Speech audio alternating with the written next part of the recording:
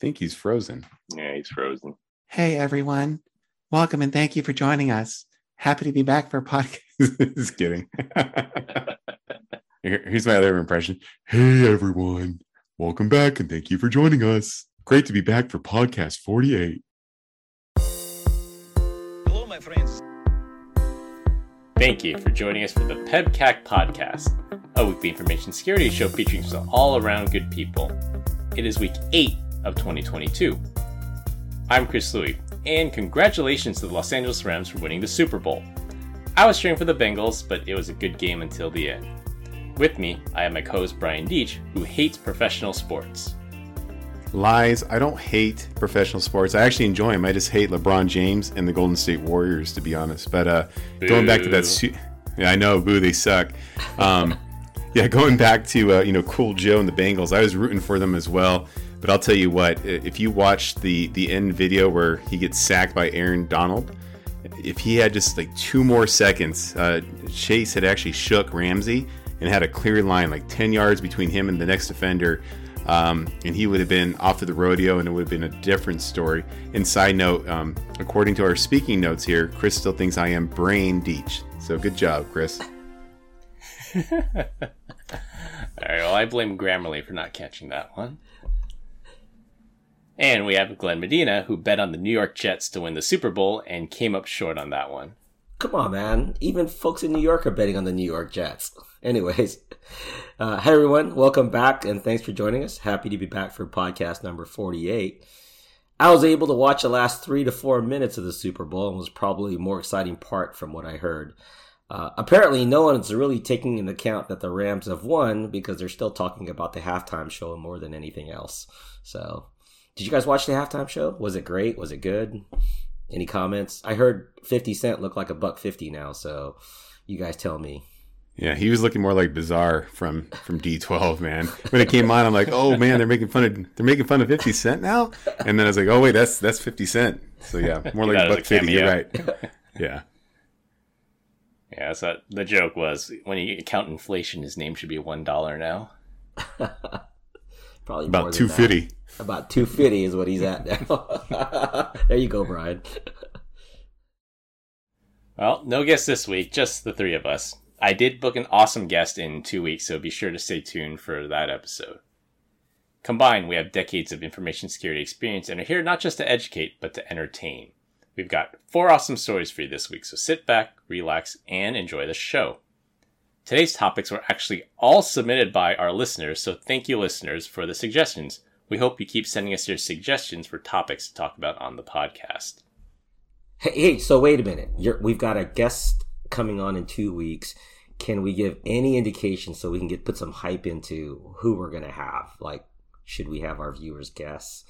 Should we do something special for those that are able to guess it right? What do you think, guys? Is it a puppy in a box? You never know. Do we finally get some lawyers on the show that could tell us what we can and can't say? We'll mail you a Bobcat if you guess right. Yeah. Which NFT is going to make it to the top 10 for Brian? Jeez. That'll be your prize. Yeah, you get one of Brian's NFTs. There you go. There you go. Know, a bobcat in the mail is kind of like going to see the psychiatrist, right? Like, or therapist. And like I don't know if you guys have ever heard of this thing called like EMDR, but the goal is they're trying to tap into your brain, like where like memories, they kind of live in a box, right? And you don't want to necessarily go into that box because when you open up the box, it's just full of nightmares. And your brain has been instructed to never open up that box. So when you go to see these therapists, you go in there and you leave shaking. You're like, oh my God, I had no idea. I completely forgot this traumatic event that happened to me, as a kid. I strongly recommend it. Yeah, awesome. All right. I know what I'm mailing Brian now. A Bobcat in a box. That's it. All right, for our opening topic, since it is timely, what was your guys' favorite Super Bowl commercial? For me, I like the one from Boston Dynamics. That's the robot company. And they had a commercial with the robots having a keg party with the security crew. It was actually a Sam Adams beer commercial. It was both equally funny and terrifying that we're one step closer to Skynet and Judgment Day. I don't remember that particular one, to be honest with you. I may have gotten up to, get a refill on the liquid courage, but My favorite one was the Dr. Evil one. I don't even know what they were. I don't even know what they were trying to promote. That was a good one. Like it was a good throwback. Good. I kind of felt like, as a side note, like the halftime show was as good as the commercials, like reminiscent of what it used to be, but it was really only enjoyable back in the 90s. So I don't know. Kind of felt like the whole thing was a letdown. So I think the Dr. Evil one was a GM commercial, I believe. I think they were trying to promote that they're switching to electric cars. And I was actually a little bit sad when that one came on because of Vern Toy, the original Mini-Me. He's no longer with us. And that's why they couldn't get him for the commercial. But it would have been nice to have him in there if he were still around. Yeah, how long ago did he pass? It was like 10 years, maybe? No, it was fairly recent. Maybe like 3 or 4 years at the max. Okay. Yeah. He played a bunch of roles, right? I mean, he was in Willow. Was that him? Yeah, he was like really popular on Reddit. Yeah. Like he had a nice following. Yeah. The other commercial that I liked was the floating QR code. Remember, like the old school DVD player screensaver? And I read the analytics on that one, and it was actually a resounding success for Coinbase. So even though it was a floating QR code, it was actually a Coinbase commercial. I think maybe the last 1 second of the commercial, they showed the Coinbase logo. And their app went from 127 in the App Store all the way up to number 2 most downloaded app. So many people scanned it, it crashed their website. So I would say that was a resounding success and got everyone's curiosity. But the security professional side of me is terrified because of the rise of so-called crime, QR crime, where someone can easily mimic the commercial but put an evil QR code that takes you to a Coinbase phishing site. So caveat emptor. Yeah, I watched that, and my only thought was the Office episode where they're watching the DVD logo like bouncing around, and they're like cheering because they're waiting for it when he had that pinnacle where it actually came in and hit the corner of it perfectly. Right at the corner, yeah. Right at the corner. I was like, waiting. I was like, oh, is it going to happen? I'm like, oh, Coinbase. All right, let's go. But I did not scan it. Did you guys scan? I did not. I scanned it, but I used an isolated browser to actually access it, just in case it was malicious. Wait. You use an isolated browser on your phone? Well, I got the URL from my phone and then I sent it to my computer so I could throw it in an isolated browser. Gotcha. Smart move.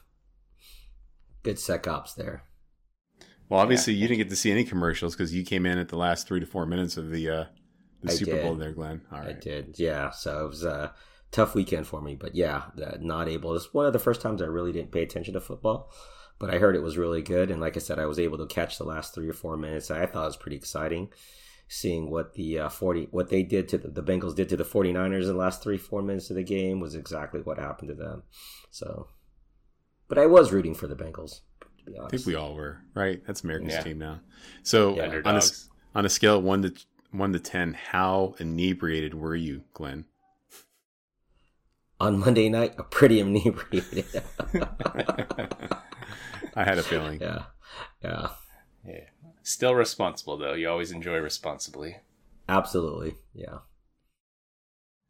All right, for our first story, this story was sent in by Tim D. from California. A married couple was arrested and charged with allegedly attempting to launder, wait for it, $4.5 billion, so that's billion with a B, $1 billion in stolen Bitcoin from the 2016 hack against Bitfinex. We're going to call them Bitcoin Bonnie and Crypto Clyde of the 21st century. The U.S. Justice Department announced the arrest of Ilya Lichtenstein, 34, and his wife Heather Morgan, age 31. Of the $4.5 billion in stolen Bitcoin from Bitfinex, authorities were able to reclaim more than $3.6 billion. Now, Bitcoin was supposed to be the anonymous and untraceable magic internet money, but as we'll see, it's not so easy to launder $4.5 billion. The couple tried to launder part of the money by sending them to a dark market such as Alphabay and laundering it by mixing it with hundreds of other customer funds. And they also converted the Bitcoin to Monero, which is much more difficult to track. So, if we've learned anything, right, it's that this is still a better love story than Twilight. That's good. 2, they should have just done the NFT route. Like I keep telling people this. Like this is how you launder your dirty Bitcoin. No one's listening. I just want to know where the other $9 billion are, or $900 million, right? Where did that go? I wrote it in here. Okay. So how much was it when they hijacked it in 2016? Because it wasn't worth $4.5 billion in 2016, right? You are correct. It was I don't remember the exact amount, but I think it might have been the hundreds of millions. It might have been like 300 million. It's probably one of the links. Someone will correct us. But yes, in 6 years, the price of Bitcoin has skyrocketed, and that's why they were holding on to just so much money. Dang. Look, inflation. What are you going to do? Yeah. Unlike the real Bonnie and Clyde, though, these guys are still alive because Bonnie and Clyde died in, was it a gunfight, right? It was, yeah. Yeah. Yeah, though they're still alive. They're awaiting their day in court. And the InfoSec part of this story is Liechtenstein. He broke major OPSEC rules, and allegedly he stored many of the private keys controlling these funds in a cloud storage wallet that made them easy to seize. And his wife Morgan flaunted her self-made wealth in a series of cringe-inducing rap videos on YouTube's and Forbes columns. So that might be where some of the $900 million went, on these rap videos and Forbes interviews. Can we watch the videos? I am so interested all of a sudden. Yeah. How could you be so smart to be able to steal that much Bitcoin, but then so dumb that you're going to try to further your rap career? So the married couple, they don't think they're the ones that actually stole the money. They somehow came into the money and were trying to launder it. So that's what they're being charged with, laundering, not the actual theft of the money. So because they didn't pay taxes, this is what got them? So they literally found a USB drive and the private keys, or the 24 passphrases attached to it, and they're like, sweet, let's go. Yeah, so the US FBI obtained a search warrant for several cloud storage services and seized the wallets and their corresponding private keys. So the blockchain watchdog groups that have been watching these wallets that contain these stolen currency saw all this money flow into a single wallet. Presumably, this wallet is controlled by the Justice Department. So they just got $3.6 billion in crypto. So where does this money go back to? So that's going to be a lengthy court battle. So they're going to hold on to it because it's evidence in the trial. Yeah. After the trial, I think the victims of Bitfinex can file, their grievances or file to get their money back, and presumably it'll probably go back to the exchange, who will then have to make their customers whole. Yeah. Could you imagine getting your money back, going, hey, wait a minute, what about the uptick in cost from where I had my investment to where it should have been today? Right? So that's what's happening with Mt. Gox right now. So if you remember Mt. Gox, they went under because of the major hack, and now they're actually giving people their money back, and they're giving it back to them in the form of Bitcoin. So this actual hack is like the ultimate hodl, that you are forced to hodl for the last 6 years, and now your money has gone up like tenfold. Yeah. That's the real life, the best savings account you can do. I recommend it to everybody. Just give me your Bitcoin. We'll take care of it. I wonder if, what's the legal defense going to be for Bitcoin Bonnie and Crypto Clyde here? Like, yeah, we were just babysitting for some people and they paid us in crypto. Like, if they're gonna play that card, they might as well come off really dumb. If you've watched the show, it's gonna be, it wasn't me. The Shaggy defense. That's what it's gonna be. Nothing wrong with that. Well, another OPSEC fail, and part of where that $900 million went, was that the couple bought Walmart gift cards online using the stolen Bitcoin, and authorities were able to trace those Walmart purchases to online orders shipped to their home address. So, guys, yeah. Like, what the heck, man? There's no way. The world's dumbest criminals. This is what we're going to see them on. I'm going to tell you something right now, right? So I just got this interesting text. And I said, who's this? And it said it was the CEO of my current company. I said, give me 5 minutes. And I called the number back. I called my CEO.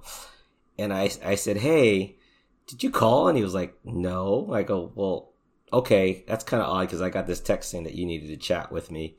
And then he goes, oh man, there's this thing going around right now. It's like, you just got fished. And I'm like, I'm glad I called you, or I had the nerves to call the CEO, right? Could you imagine you guys calling Jay and saying, hey, you wanted to chat with me, right? But like I said, it's a small enough company. I was able to call him. I'm like, oh man, the next thing I know, I get a text back from that number that I said, I'll call you back in 5. It says, no, don't call. But do you have access to Apple cards? And I'm like, oh, I know I just got fished now, right? It's like, holy crap.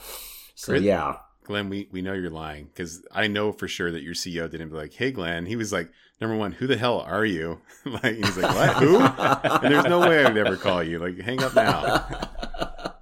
Well, it's a good thing the company only has 30 folks in the U.S. So, yes, I do know him because we were sitting at the piano bar on Thursday night having a great time in Vegas.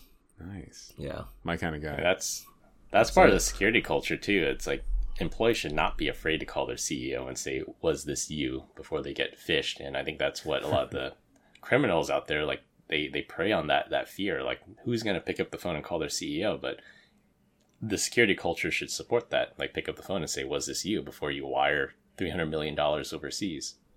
Yeah. So a Fun twist in times. this story is going back to the crypto story. So Bitfinex forced every one of their users to share the loss, and that equated to everybody. Every single one of their customers took a 36% haircut and had those funds removed from their wallet, whether they were affected by the hack or not. And so let's say you had $100,000 in an account. So just overnight, it went from 100,000 to 740,000 just overnight. And that 36% haircut was replaced with what they called a loss token, which could be exchanged for the missing Bitcoin if it were ever recovered. But at that time, no one ever thought that money would ever make it back. In 2017, Bitfinex stopped supporting U.S. customers and forced all those U.S. customers to sell those loss tokens at a huge loss to their foreign customers. So, if those U.S. customers were able to hodl those tokens, they may have been made whole with this recovery and then some. But since the company forced those U.S. customers to sell, that just puts additional insult to injury. Ouch. That's crazy. This is why crypto is weird and foreign to many folks, right? Just because of that, what you just talked about. It's like, I can take a haircut. I mean, could you imagine if you had 100,000 in the bank and the bank got robbed tomorrow, and then all of a sudden they told you, well, today you only have, $64,000. You'd be in an uproar, right? So you must have missed what was going on in Cyprus during the financial crisis. They did exactly that. Every savings account in the country of Cyprus got raided because the country was running out of money. And that's actually what sent Bitcoin from then $30 up to $200, was because people were saying, hey, that's messed up. I'm going to switch my Cyprus money into Bitcoin. That way you can't just reach into my bank account and steal like 10% of my money. So it's what you're telling me, though. It's not safe anywhere, though, right, Chris? Because happened to Bitfinex. It's safe if you have it in cold storage. That's what I keep telling people. It's only safe if you control the keys. Yeah. I'd just be more surprised if I had $640,000 in my account. But this is great. You guys see the news? Again, that's me. Like you said a 36% hit, right? Yeah. Off of $100,000 or off of $1 million wouldn't be 740. What did you say earlier? I think it says if you had $1 million and you took off 36%, you should be left with 640K. Yeah. Okay. Yeah. I thought you said like 7 something else. I'm like, wait a second. I probably did. I hate to stereotype people here, but you should really know your math, Chris. All right. Our second story was sent in by Tim L. from California in response to a Microsoft Y22K story. This problem is so stupid, I would say it's even more harebrained than Microsoft's Exchange bug. For those of you who did not listen to episode 42, Microsoft introduced a bug in Microsoft Exchange, their email software platform, on January 1st, 2022, because of the way they format their dates for their antivirus signatures. Instead of fixing the problem, Microsoft is now issuing updates with the date of December 33rd, 2021 to work around the issue. Well, the car manufacturer Honda did something similar with their cars that have GPS navigation systems in them. It turns out that when Honda designed their nav systems back in 2002, they used a binary number to represent the week number. So just like when we introduced the podcast, this is week 8 of 2022. The week would go from 0 to 1024, and after 1,024 weeks, the head units would roll over back to week 0. So that means on January 1st, 2022, Honda's clocks would show a random time on May 19th, 2002. There's no known fix for this issue, and you cannot manually set the time on these GPS units since they sync their time with the GPS satellites. GPS, like Unix and Linux, use epoch time, which counts up from a certain starting date. So the time being sent to these units is correct, but Honda did not allocate enough memory to account for the year 2022 and beyond. So honestly, it's not really their fault, right? It's like it's a gap in communications. They're like, hey, we got to put in this head unit. We got to be smart about it. They're like, yeah, we'll go into like 2022 because we're not going to make a vehicle reliable enough to last that long, right? Like, that's insane. This is, the cars are disposable. In 7 years, they'll be all gone. And then planned lo and behold, obsolescence. These are, these amazing cars. And plus, like, back in the day, if you can get a Honda with GPS, or you can just get more of a luxury car with GPS, like, how many cars actually out there have that? It's got to be a really small percentage. Well, that has to go back to, I think, was it Apple CarPlay or Android Auto started in 2017, being pervasive, like pretty much installed on most of the cars, right, as a kind of de facto unit. And then if you go back beyond that, because I had a 2015 that I bought the GPS for it simply because I didn't want to have to do it on my phone, while I'm trying to take a call or something like that. So I mean, this could theoretically go all the way up to 2014, 15, where you had your own GPS unit inside the car. So as long as, I mean, if this started in 2002 and they didn't fix this for the whole span of the 20 years, we could see this in some of the 2010 models because those cars are lasting about, 5 to 10 years now.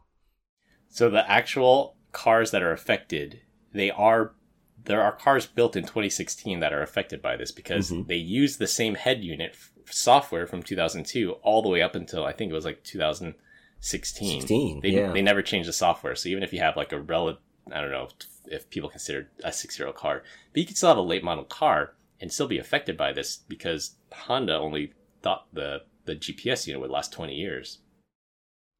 Yeah. And with COVID around, these cars are lasting a lot longer. I mean, if you think about it, these used cars are going for crazy prices now, like 30% above what Blue Book Value is listing them for, simply because of the whole chip shortage. So I guess if you're okay running around with the wrong time, which really doesn't affect a lot of people anyway, I mean, I guess it's going to be okay. Yeah, so the affected models include Accords, Cross Tour, the Odyssey minivan, Pilot SUV, and the Ridgeline pickup truck. And if you thought that was bad, that they only accounted for 20 years on this GPS unit, so the dealer recommended fix is to unplug the car battery at exactly 12:40 p.m. or a.m. And then at exactly 1 p.m. or a.m., you got to plug the battery back in and the clock will at least display the correct time. Since the car thinks it's the year 2002, you will have to manually change the daylight savings time because the US switched the days that the clocks changed back in 2007, so these head units don't know about that change. A permanent fix is coming on August 17th, 2022, when the clocks will magically work again with the GPS satellites. I'm not sure what the significance is on that date, but Honda internally made the calculation that waiting for August 17th instead of patching the affected cars and dealing with angry customers was more cost effective. Yet another reason to live in Arizona. No daylight savings time. Been saying this forever, guys. No one listens to me. But it would still switch because it wouldn't know that you're in Arizona. And... No, it does know I'm in Arizona. There's GPS, Chris. I got $10 to say they only extended it another 10 years. But if you think about it, even though it knows you're in Arizona, do you think the programmers who only accounted for 20 years worth of weeks would have put in logic that said, if I'm in Arizona, don't change daylight savings? Yeah. I do, yeah. All right. I can't think of any device that doesn't allow me to account that I don't want to do daylight savings time. You've never heard of a Honda head unit. Like my stove and my microwave don't account for daylight savings. I have to manually set those.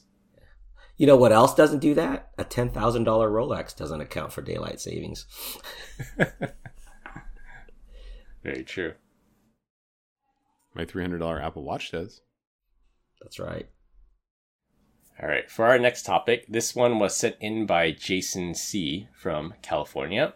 This is an interesting story, and for context, it happened in Russia. So, buckle up.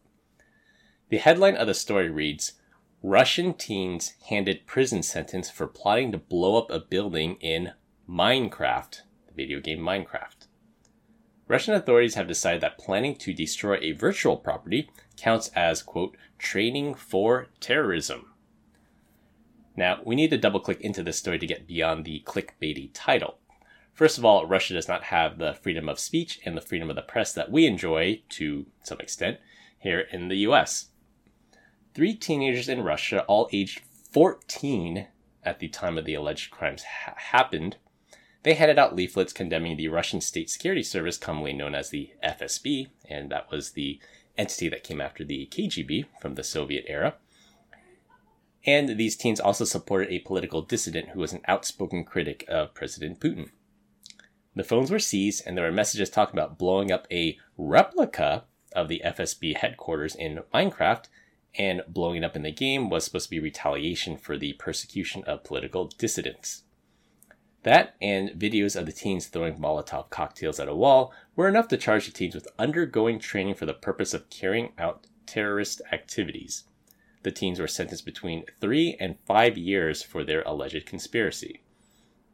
Now, I don't know if you guys have played Minecraft, but I really want to see it where some teenagers are running around with comically large cubes of TNT with giant labeled TNT on the side, stacking it next to a building and then using flint and steel to light the TNT and run as far away as they can in the opposite direction. Come on, give me a break. I think this is comical, right? But this is just another way of, for me, this is just a political showdown, right? In virtual land, where really there's nothing, there's no legality here, this virtual land. So that it's almost, if they do this, then it's like, okay, if you think it, then it's the thought police that are going to be coming to your door next and arresting you for having these types of thoughts. But again, I live in the U.S. I live in a glass building out here, and you know, I have my rights to do and say what I want. We have the right to do our podcast, and I can't necessarily say what happens in other countries. I'm surprised that Russia would take this stance, period, right? I think there's a little bit of like, it's like the wild, wild west. You do whatever you want out there, but apparently not. And to be fair, like, if I look at like my entire childhood, I would have probably been arrested multiple times for doing crazy stuff that would have been perceived as terroristic or something like that. I have no idea. Great intentions, so though. you're half correct, Brian. In Russia, you can get away with almost anything as long as you don't speak up against the state. That's if right. you do speak up against the state, then you get gassed or poisoned or get charged with anarchy or vandalism and thrown in the gulag. But as long as you support the state, they tend to look the other way. We used to do messed up stuff as kids, like teenagers, right? And so we had found out, like, Big Brother is listening to all your phone calls. And one of the things that we did is we would go to a friend's house and, like, write on a Post-it note something and then call him and be like, hey, bro, go to your computer. Well, not even a computer that day. Go to your closet, right? There's a yellow Post-it note. Read it to me. He opens it up. It's like, I'm going to kill the president. And we're like, oh, I gotcha. And then hang up, right? Like, this every single, like, there's so many different times just be screwing with people. Yeah. Well, you guys remember the movie Minority Report, right? And Pre-crime. The pre-crimes, right? So Yeah, the whole idea is that you haven't even done it yet. It was just a thought. And that even kind of shakes law, down to its essence. Like, really? I just thought about it and you're going to charge me with this? Okay. It's kind of weird. Yeah, that movie was definitely ahead of its time. Like, that's a very good ethical question. Just because I thought it, I planned out every step of it, and I was, minutes away from doing it. Does that mean I would have done it? Would I have had a last minute change of heart? It's an ethical dilemma for sure. Mm-hmm. Now, Brian, when we were discussing this story in chat as a topic for the podcast, you said something similar happened to you. Do you want to fill us in on what happened? Yeah, I was thinking, we should all talk about like stuff that maybe we did as kids that would probably gotten us into a lot of trouble. So going way, way back in time, I was probably like maybe 7, 8 years old. Neighbor up the street, old guy, Mr. Johnson, he had the most epic wood shop underneath his house. And we would go up there every single day and just kind of hang out with him, watch him build things. And we just thought it was the coolest thing. Then one of my friend that was with me all the time, he had a family member that died, and they're, like the will, they were giving something like a TV, and we thought that was pretty rad. And so we were sitting outside the house in the alleyway one day, and we were talking about, man, wouldn't it be cool if the wood shop was ours? And so we came up with this plot to murder this old man. Again, it sounds terrible. We didn't actually do it, but the plot line was, we're going to get like this 10 gauge wire and run it across the alleyway. And when he drives his truck down to go to Jerry's for his cup of coffee in the morning, the wire will cut through the car and cut him in half. Again, completely unrealistic, whatsoever. And so we were planning this, but lo and behold, the next door neighbor to my house, which is actually my friend's grandma, she heard the entire thing when she was sitting outside in the back patio smoking. So she went ahead and notified both of our parents, and Mr. Johnson wasn't our friend anymore. So I ended up getting in trouble for a crime that I didn't even commit. That wasn't even, even possible, period. But it was one of those things, like as kids, we're just like, man, when he dies, we're going to get his wood shop. Like we were so excited. So we're just trying to expedite the process in a scenario that would never work. Well, thankfully they didn't involve law enforcement, but I'm sure you got a talking to from your parents. Oh yeah, I was grounded and probably got spanking, whatever. It was a good character building moment, but yeah. Actually now that I think about it more, he drove through the wire and the wire just broke. Like he didn't even notice it. It was like a raptor with a speed bump. It was like nothing. Didn't even know. And we're like, oh man, like there it goes. So talk about dumb. That was me. Did you guys do anything questionable that could have got you thrown in prison? Never. People? Never. Whatever. No, I don't think so either. Nothing like that. We didn't plan out any murders or any premeditation of that sort. Nothing that I want to divulge on a podcast. That way. What's the statute of limitations on things anyway? I think that's what it comes down to. If you're 7 or 8, you're good, man. Like yeah. Yeah, unless you've actually murdered somebody, I'm sure the statute has passed. Good. We'll just keep it that way. What was that movie as a kid? He's like Mr. Wilson, like. Oh, Dennis the Menace. Yeah, I feel like legitimately like Dennis the Menace back in the day. We were like on people's roofs, jumping from thing to thing. Like we're like, again, it's a miracle that we're alive. Some of the stupid things that we did as kids. Yeah, and now we're scared. Now we're scared when our kids get paper cuts, right? And it's like, oh no. Maybe you are scared, you little pansy, but I'm like, rub some dirt on it, man. Let's go. Yeah. And one part it's being a kid, and one part it's like, oh, this is a sign. This is a sign that your kid is on the path to becoming a serial killer. True. But in all fairness, like I anytime we do like a family vacation, I always put not intentionally, but I always end up doing something that puts everyone's life at risk. It's inevitable. Like whether it's a hike, it's in the ocean. I'm like, yeah, we should do this. Next thing you know, we're washing up on the shore. Like that was a wild night. Hey, you only live once. YOLO. Yeah. All right, for our last topic, and it will be a rotating topic every week. This one was sent in by Mihal K from across the pond over in the UK. The story that was submitted to us outlines a new hire's first day from the manager's perspective. When it came time for this new hire to start their in-person job, and this was a IT-type help desk job, the person that came in and showed up for the job looked drastically different than the person they interviewed over Zoom. With the pandemic still going on in full swing in certain parts of the world, interviews are still being conducted online, and the hiring manager suspected it was a different person since, aside from looking different than the person who showed up, that person did not know basic tasks which the interview candidate knew about during the interview. This gives rise to a new economy, something we would call interview as a service. The story basically ends with the HR and other teams also being suspicious, and they confronted the person and said, "Are you actually so-and-so? Because you look really different than when we interviewed you." And the person immediately said, "I quit," and then walked out the door. I think I would do this for my kids, right? Just interview for them over Zoom and then just have them like walk into the thing. It'd be a little awkward for my girls, right? They're like, "Wait, you were like a 6'2" bald white guy, and now you're like this Hispanic princess from out of nowhere. Are you sure this is the right person?" Well, take aside from that. I mean, if you some of these kids, they're taking college tests, and they're technically they're cheating, right? Because it's all online, and it's taking them a while to take the test. And imagine if someone was sitting next to them helping them, or they're helping each other take these tests. I probably wouldn't be any different. So, interesting concept of interview as a service, but. What kind of position are they applying for that they're applying for this job? It's like, hey, I'm going to be the new chief marketing officer, and you've got some guy interviewing for you. So I kind of laugh.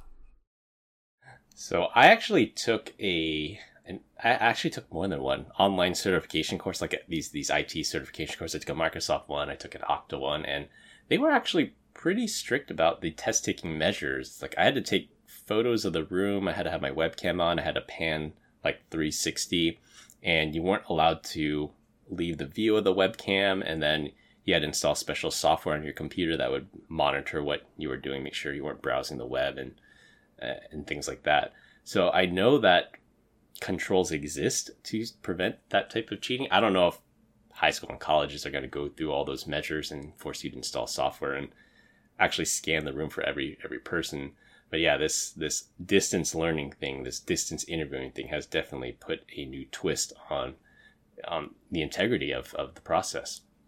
Yeah, go back to that, Chris. So my daughter was taking some proctored exam, and part of that proctored exam, they made her change settings within her Mac that basically gave up full rights to the machine, gave remote access privileges. And I told her, you can take this, but as soon as you're done, I'm going to rebuild your Mac from scratch, because there's no way in hell I want any of those changes that we made resident inside there. So yeah, that's totally OPSEC. Yeah, I did my test on a Chromebook. I power washed it before the test. I took the test and I power washed it after it. So exactly the same thing. If I'm installing foreign software that I have no control over, then yeah, it's getting wiped. It's what I love that, right? I think there needs to definitely be some type of integrity there. My buddy from high school, he's like, "Hey man, let's go grab lunch." I'm like, "Yeah, let's do this." And he's like, "Hey, I have a question for you." He's like, "The way that we do like mortgage loans and stuff, an email comes in, and then you have to click on a link, and then you have to go into like their version of Salesforce, put a note in there to claim the opportunity or the lead, right?" He's like, "So I'm sitting there one day in a meeting, like in person, and one of the guys that I like, we're the top two guys, right? We kind of go back and forth. Lead comes in during the meeting, and I'm sitting there looking him dead in the eyes. He's doing nothing, and all of a sudden the lead is claimed by him. He's like, "What on earth is this guy doing?" I'm like, I was like, you have a couple of options here, right? Like, in theory, you probably hire some dude from India to sit there and just monitor your inbox, right? And that'd be cheap enough. Or you can use like a browser plugin to find these things and claim the leads. And I said, "What do you?" And he's like, "I need to be able to do that. I need to be able to prove it out." He's like, "Because this is messed up." I was like, "Okay." So once we get this to work, he's like, "You're going to tell the company, right? And that way you can, figure out." He's like, "No, I'm just going to take all the leads." I'm like, "No, man, you're just going to get in trouble too. Like, can't do that." Can't stoop to that level. Automation, man. I love it. But talk about like an archaic way of like dealing with leads coming in. Like it should just be distributed. Mine, evenly, you know what I mean? Mine. Yeah, exactly. It's always a game of cat and mouse, right? That's a different, that's a different way of IaaS, interview as a service versus infrastructure as a service. Yeah, interview as a service. Love it.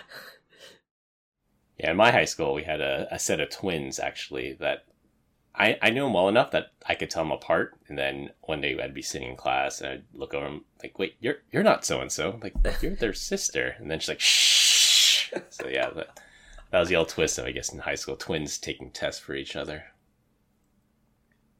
Good for them. Well, we continue to get great comments about our dad joke of the week. Dad joke of the week. This week, Glenn is up. So in dealing with the times of everything that's going on right now, I have a great joke about COVID. All right, let's hear it. The problem is I don't want it spreading around. Wah, wah, wah. I'm not going to drop any names right now, but oh my God, since you have a COVID related joke, we have someone that works at our company. He got sick, and he has his own like COVID test that he's constantly taking because he owns his little own side hustle. Anyways, he lives in California. He's hanging out in Texas, and he's over there. He's like, I don't feel good. Does the nose swab. It comes back, and like the test comes back so positive. It's like, you have twins, right? Like, he is 100% COVID positive. Like that wasn't a thin red line. It was dark red. Like, you got it, baby. So he's like, all right, well, I can either quarantine here or I can drive back. So he gets a rental car, and as he's plotting his way back home, homeboy goes on to Dick's Sporting Goods and he's like, you know what? I'm going to stop at the Grand Canyon and I'm going to go for a hike. So he buys like a Camelback. He gets some shoes, a shirt, whatever. He drives from Texas at like 100 miles an hour, probably. Who knows? He gets to the Grand Canyon. He sleeps in his car because he can't go into a hotel. Gets about 5 hours of sleep. Wakes up at the break of dawn. He hikes down the Grand Canyon with COVID, right? Sees nobody because no one's there this time of year. And like, there's literally snow. He gets to this part. He misses the sign where it's like, if you're going to go back, you should go back now. He's like, you know what? Screw it. I'm going to cross the river and keep going. Comes back through there. He does like a 10 or 12 hour hike with COVID, right? Gets back up the hill. And that's when he starts to see, like, if you're going to do this hike, don't go beyond this point and expect to do more than this in one day. Gets back up there and looks around. Is like, well, guess I should just get back home. Proceeds to drive another 12 hours to get back to California and calls it a day. If that is not the most boss thing I've ever heard, I don't know what to tell you. That is awesome. He definitely wins the Cool Guy of the Week award. Yeah. Must have been asymptomatic though, right? So you didn't have any symptoms about lung or being sick or anything like that. So kudos. That's awesome. Yeah, he said he only had like a little bit of a runny nose. But the funny part is on Sunday, they were having like a Super Bowl party. And his wife was like, you can't come here. He's like, obviously. He's like, you need to still host it. So he's doing that, and he's seeing pictures online of the Super Bowl party that he can't be at. And he sees other men, grilling on his grill. And he's like, I don't know what's worse. Like, a man with my wife or a man with my grill. Like, this is so intrusive. So funny. Feels violated. Yeah, exactly. Awesome. All right, to wrap things up. Skynet is closer than we think. Laundering stolen Bitcoin is not as easy as people thought. Honda cut corners with lazy programming, and drivers have to wait until August to be able to use their clocks again. In Soviet Russia, building blows up you. And interview as a service is a thing now. That's all I have for this week. We hope you enjoyed this week's episode. You can find us all on LinkedIn. Links will be in the description. Follow us on Instagram at PevCAC Podcast. Thank you to all our listeners and subscribers who rate us 5 stars in the iTunes Store and Spotify and left us a review. We appreciate you all spreading the word to help grow the show. The best way to find us is to search for the PevCAC Podcast on your favorite podcast listening app. For my co-hosts Brian Deitch and Glenn Medina, I'm Chris Loy. Thanks for listening. We'll see you all next week, and as always, have a nice day. Das Vidanya. If you want me to interview you, just $500 of Venmo, baby. I got it. Interview for you. Interviews for you. Have a good one, everyone. Thanks. Have a nice day.